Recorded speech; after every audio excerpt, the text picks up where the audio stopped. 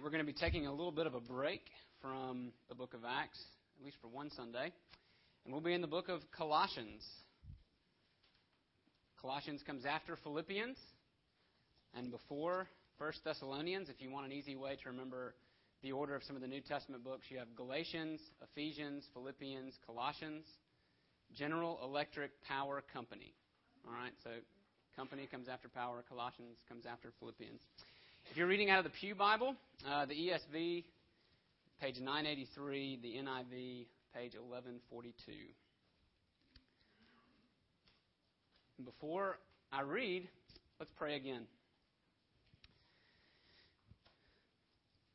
Father, now as we turn to your word, I pray that you would make the blind to see, that you would cause the deaf to hear, that you would raise the dead, that you would do it by the power of your Spirit, that you would do it through your word, that as it is read and heard and preached, that we would be brought near to you, that we would see you, glorify you, and be saved. We pray it in Christ's name. Amen. All right, Colossians 1 and 2, a very long section. Paul, an apostle of Christ Jesus, by the will of God, and Timothy, our brother, to the saints and faithful brothers and sisters in Christ at Colossae, grace to you and peace from God our Father. Amen. Imagine if you're walking through the church on a weekday, and as you're making your way through, you hear Stacy talking on the phone in her office. And as you get closer, you recognize the name of a very good friend as she says it. Being a little bit nosy and probably curious, you slow down and try to listen a little bit more intently. And you hear her say things like, well, she's not really good at that. I don't think you should do that. Maybe you should try this, etc. Well, now you're really curious, right? And if you're really nosy, you just stop right there at that door and try to listen for more. Because you want to know two things. Who's she talking to? And what are they talking about? Right? And that's the similar situation we have when we come to a letter in the New Testament. We have one end of the conversation. We have Paul writing. And more than that, we don't even know who Paul is. At least with Stacy, we know that she's probably saying something good. She means well, right? Because we know Stacy. But we don't really know Paul, the Apostle Paul. We definitely don't know the people he's writing to. We've never been to this place called Colossae. And we've never lived in the time in which these people are living. And so we need background. We need to know what's going on. And so today, as we take these two verses, we're going to look at a little bit of the background, exactly what's going on in Colossae, who's saying what and what's going on. All right? And that's why we're going to have two very simple questions to answer. First one is, who is Paul? And the second one is, who are the Colossians? Who is Paul and who are the Colossians? Now, Jake has been preaching through Acts. And so if you have been here for that series, then you know that Paul and the actions of Paul take up a good part of it. But if you aren't familiar with Bible history, which you may not, and that's okay, let me give you a quick rundown. Paul was a Jewish religious terrorist. He hated Christianity. And it was his mission in life to persecute the church. He witnessed the stoning of Stephen. He approved of his execution. And after that, it says that Paul was breathing threats and murder. That's who Paul was, okay? And he gets permission from the high priest to go to a place called Damascus. And he is going there to arrest Christians and bring them back to Jerusalem and have them stand trial. As he gets close to Damascus, God gets a hold of him. God knocks him down, blinds him in light, speaks to him. We'll find out later he gives a vision. And when Paul comes to, he's blind. He cannot see. And over the next couple of days, and especially over the next few months and years, Paul begins to understand what it is that God has called him to do. Paul the terrorist becomes Paul the evangelist. Paul the church planner. Right? His life changes 180 degrees from where it was going. That's Paul. But he also describes himself in another couple of ways. He calls himself an apostle. That word means one who is sent, a delegate, a messenger. All right, and what it would come to mean in the New Testament is the original disciples of Jesus and Paul, they would be called the apostles. Right? And Ephesians 2:20 tells us that the foundation of the church is laid on the apostles. Jesus himself is the cornerstone. The apostles make up the foundation, and the rest builds up from there. And that means a couple of things. One, there are no more apostles today. All right, not in the official sense. And so while Paul was a church planner and an evangelist and a missionary and a preacher and a teacher, he was more than all that. He was an apostle. He was an official representative of Jesus Christ himself. But there's another thing that Paul says. How did Paul become an apostle? It's not a job he chose. It's not a job he tried out for. It's not a job he was elected to do. Paul says there in verse 1, I'm an apostle of Jesus Christ by what? What does he say? The will of God. Paul is an apostle by the will of God. And if you know his story, that's pretty clear. Paul didn't have a whole lot to do. Paul was going in the opposite direction from being an apostle. And God turned him around. Now, why does that matter to us? Well, first of all, this letter is going to emphasize the lordship of Jesus. That Jesus is God in the flesh, that he is the king over all things, and that includes the lives of his people, and that includes the church.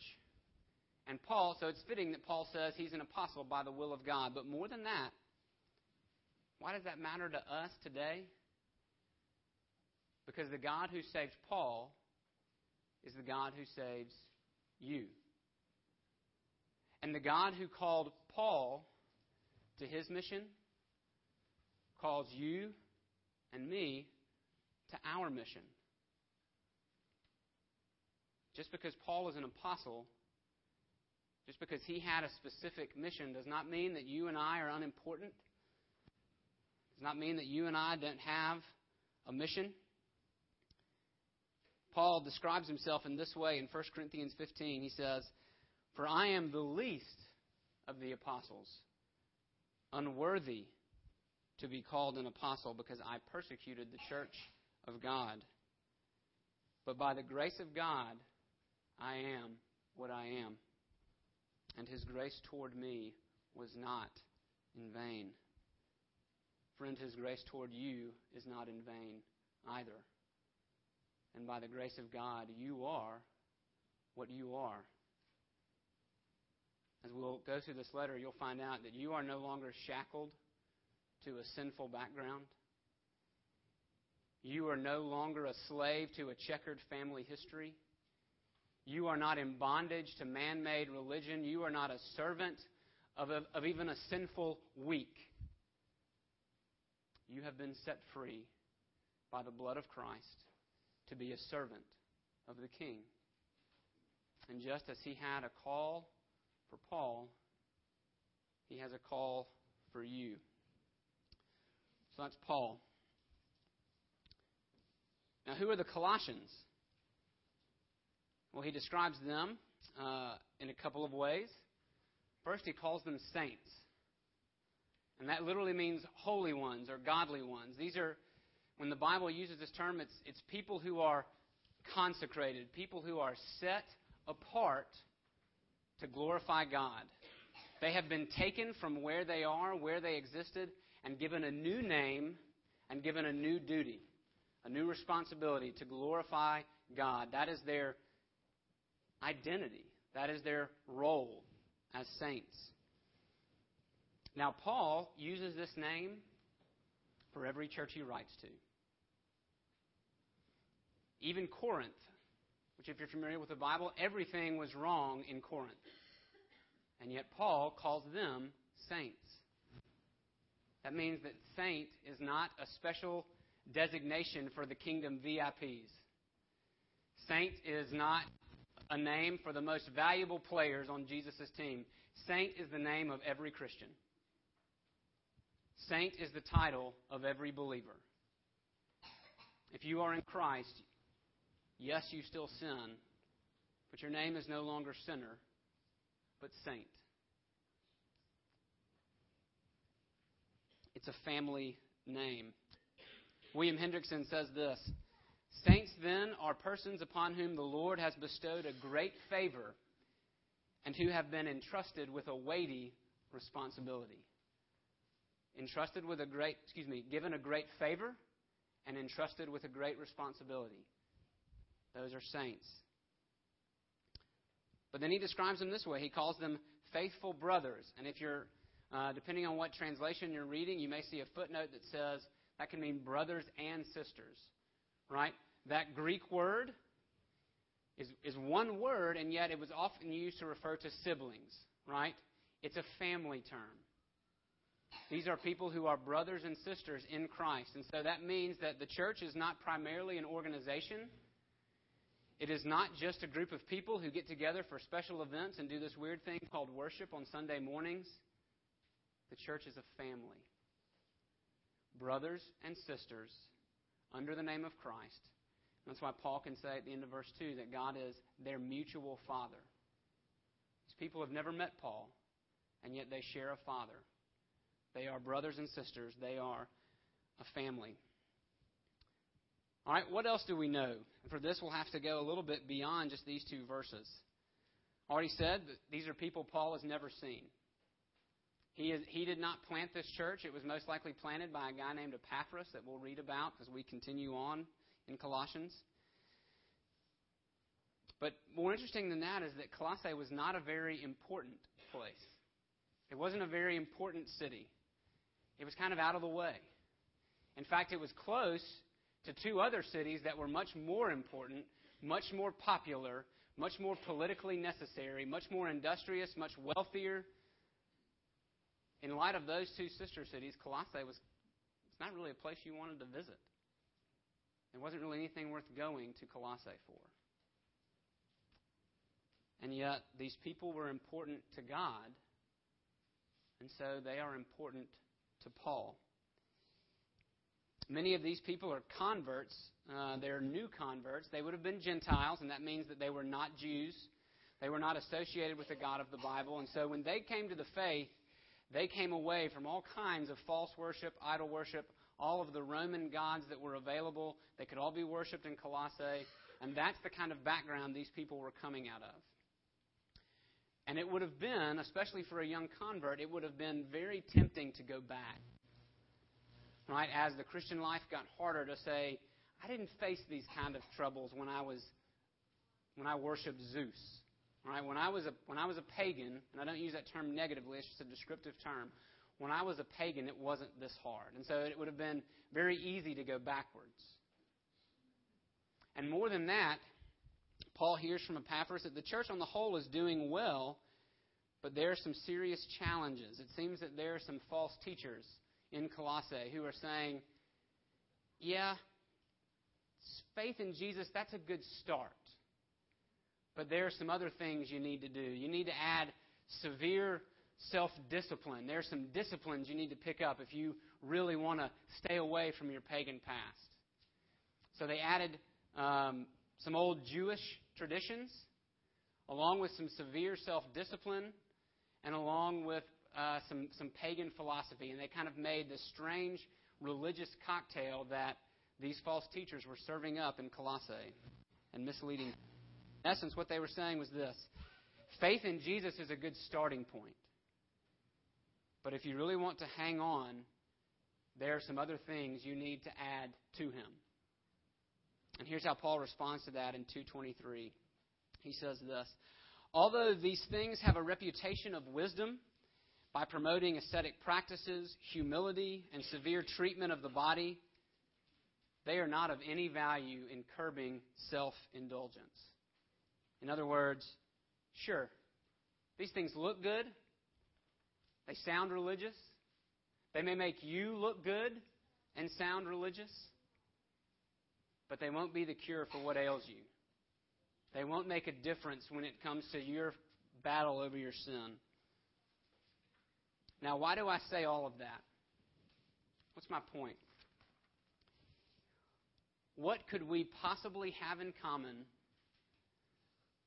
with a small town situated near two larger, more important, more commercial, more industrial, more political cities? What could we possibly have in common with a small church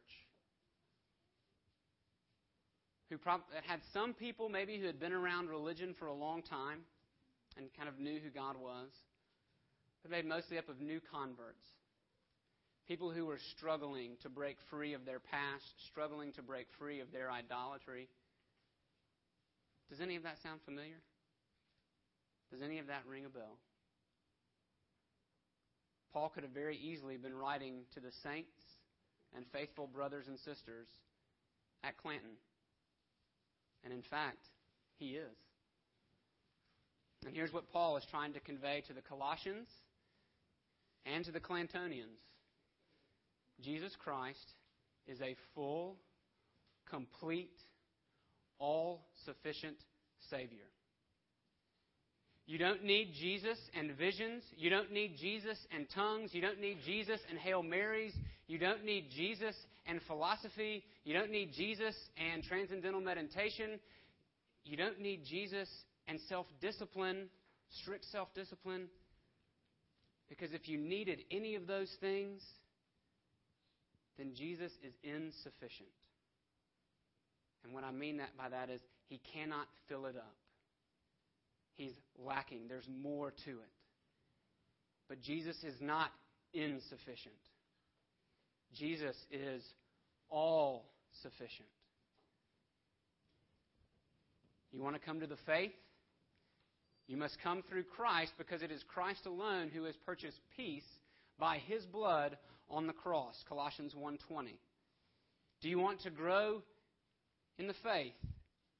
Then you must not move from the hope of the gospel. 1:23. You must hold fast to the head, from whom the whole body is nourished, knit together, and grows with growth from God. 2:19. So for the new believer and for the old believer, the solution is the same. It is Christ and Christ alone. Here's the main theme of Colossians that we will continually come back to. Jesus Christ is an all-sufficient Savior.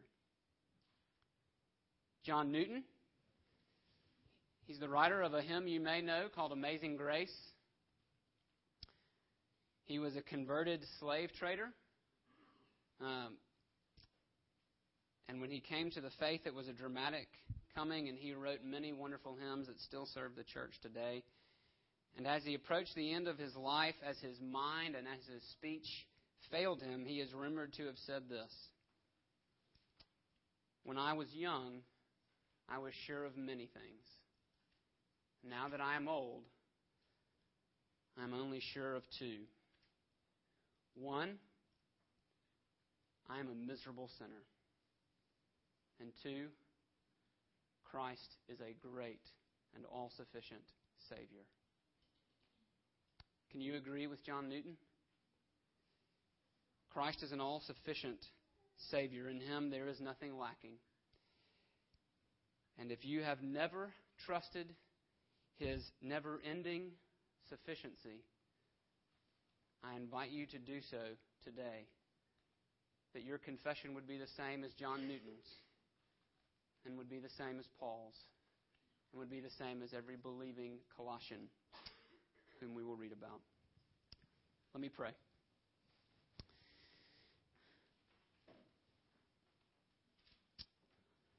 Lord Jesus, I pray that we would behold you in your word. And as we see you, that we would be saved from our past. We would be saved from ourselves. We would fear the evil one no more. that we would trust you. Lord, I pray for those who have not yet made that profession, that today they would be drawn to do it by your Spirit and be given grace. Lord, draw us to yourself. Even as we go out this week, draw us to yourself, that we would remember that we are free to serve the King, and that we would answer the call with gladness and joy. We pray it in His name. Amen. Soon and very